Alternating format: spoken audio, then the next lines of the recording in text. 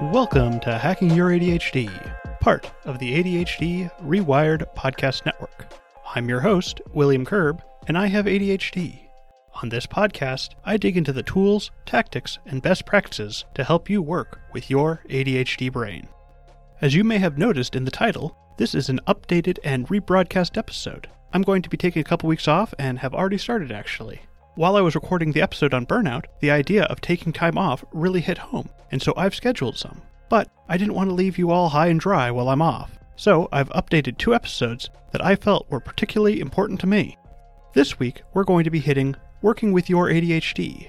One of my biggest struggles with ADHD often comes from my belief that if I just tried harder, I'd be able to overcome anything that my ADHD was throwing at me. But surprise, surprise, that just isn't the case. In today's episode, we're going to be looking at why we don't want to just keep trying to do the same things that neurotypicals do, why we struggle so much with the idea of just trying harder, and also some of the strategies that are best going to support your ADHD brain. If you'd like to follow along on the show notes page, you can find that at hackingYourADHD.com/workingwith. All right, keep on listening to find out the best ways we can work with our ADHD.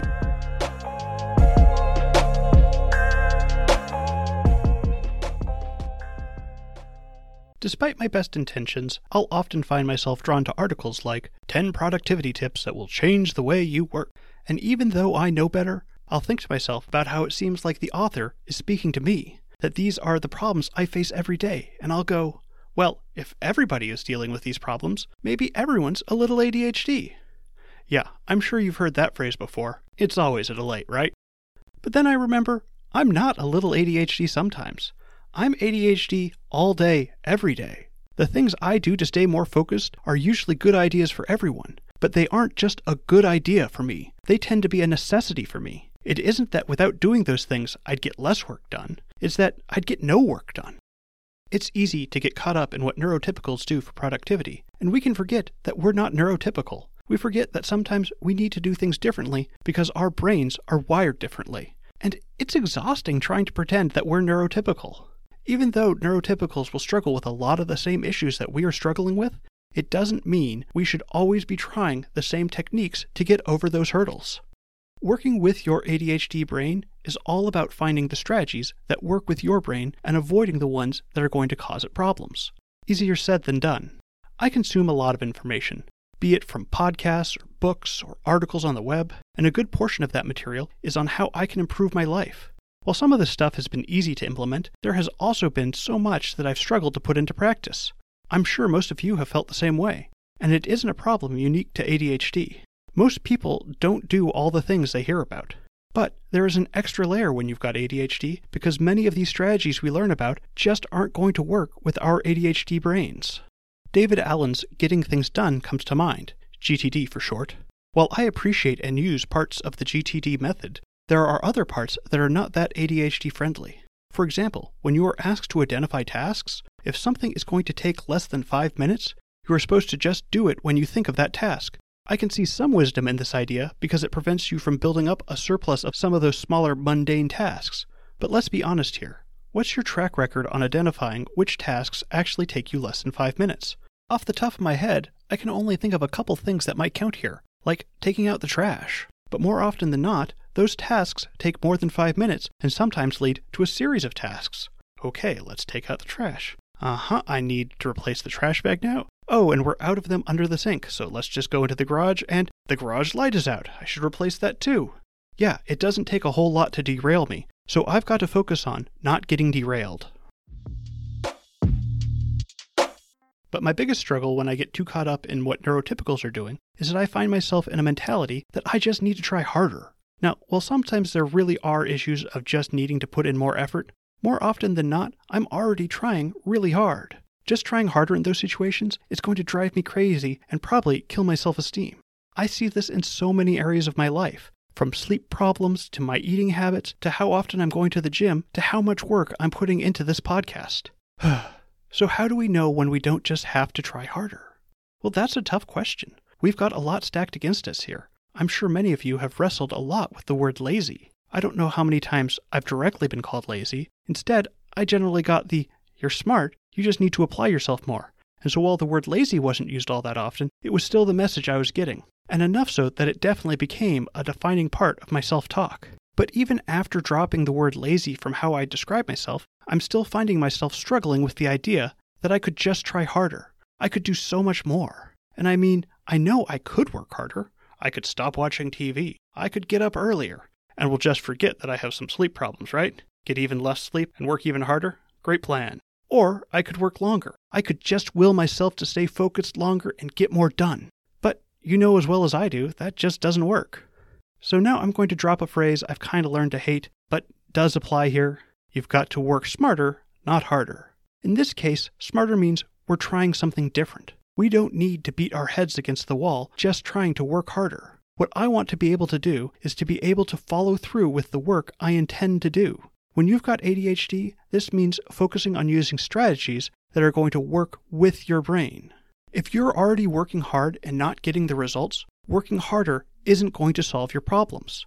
You can't just apply more effort and magically create results that weren't happening in the first place. Something needs to change. For me, that means I can't just try and brute force myself into doing a task. I've got to find other solutions. I've got to plan ahead and leave more room in my schedule than I think I'm going to need. And it means accepting certain limitations in what I'm doing. It doesn't matter if I want to do it all if I can't manage to do it. It might feel unfair sometimes, but those are the cards I got dealt. If I'm not working with what I have, I'm just going to be sabotaging myself. And you know what? It's okay to do less. You don't always have to be doing more. We've got this idea in our head that there always has to be more. When I started really planning my days using accurate time measurements, one of the most important things I was forced to realize is that there is a limited amount of time in the day. It seems obvious now, but honestly, I used to try and pack so much into my day that no amount of time management would have made it work. Time blindness makes it really easy to completely overschedule our days, and we don't need to do that. I'm not going to tell you that when we do less, that we are actually doing more. What we are going to do, however, is more of the stuff that matters, because when you are making the hard choice of doing less, you have to choose to focus on what matters most. To get the most out of your ADHD brain, the most important thing you can do is embrace that you have ADHD. Accepting your ADHD isn't always easy. It certainly hasn't been for me. I've struggled a lot with accepting my ADHD. It mostly comes out with what I described earlier, where deep down, I feel like it really is just that I'm not trying hard enough. But that belief has never served me. It makes things worse, and it's just taking me down the wrong path. But there are ways we can help ourselves in accepting our ADHD. First, let's talk about education. Understanding how our brains work allows us to arm ourselves with better strategies. And I do mean strategies with a plural. We aren't always going to be using the same strategy for everything. Sometimes strategies need to change. For example, sometimes I need to spend some time journaling before I start writing, while other times I'm better served by taking a walk first or talking through an idea with a friend. No one strategy is going to be our ultimate strategy for everything. This podcast has been an excellent way for me to educate myself even more on ADHD. There is so much to keep learning about what's going on with our brains that we don't even know about. It's all those unknown unknowns. These episodes take a lot of time to research, and then when I'm done with that research, I have to break it down into ways I can explain. One of my biggest goals for this podcast is for it to be a place where people can find reliable information, because, well, unfortunately, there is a lot of bad info out there. But even more than education, the best thing I've found for accepting my ADHD is community. I was 26 when I got diagnosed, and I remembered at one point my doctor asking if I thought I had ADHD, and it kind of just stumped me. I just thought everyone's brain worked the way mine did. Or at least I didn't think I was that drastically different. Like, sure, I'm pretty weird, but we all process things the same, right? Apparently not. It wasn't until years later when I went to the ADHD Rewired coaching and accountability groups that I found myself in a group where I could be like, oh, hey, everyone's brain here is just like mine. The mirroring effect of seeing people dealing with the same problems I was dealing with was just so reassuring that I wasn't broken. And it was that, hey, me too, that really got me over the hump of accepting my own ADHD.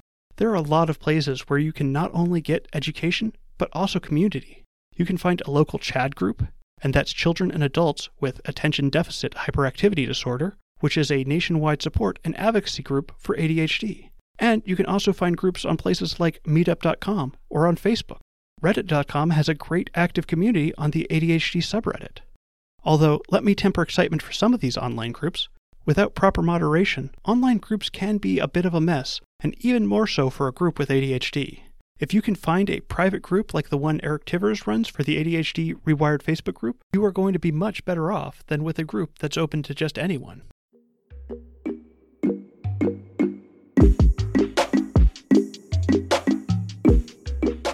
Thanks for sticking with me all the way to the end. Before you go though, let's do a quick rundown of today's top tips. 1. Pretending that we're neurotypical is exhausting and will lead us to using the wrong strategies for our brains. 2. We shouldn't focus on just trying harder. It's okay to do less, especially when you are staying focused on what matters most.